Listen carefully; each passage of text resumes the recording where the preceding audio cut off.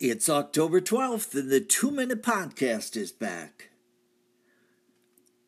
Who are you, Lord? Acts chapter 9. Saul will go down in history as the greatest missionary the church has ever known. But presently the church is sorely afraid of him. He is feared as the great persecutor.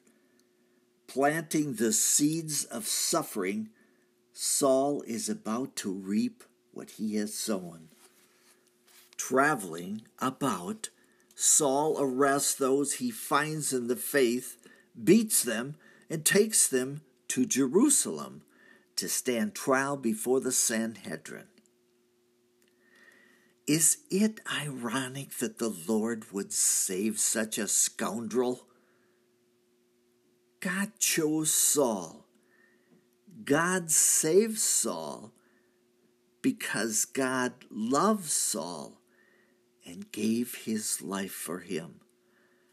By grace, this persecutor saw Jesus while traveling on the road to Damascus and willingly repented of his sins and bowed his knee to the prophet from Galilee. Let me ask you a question. Why did the Lord save you? There is little time left for you to fulfill your calling. We are very close to closing time. Confess your sins. Turn from them and be filled with the Holy Spirit.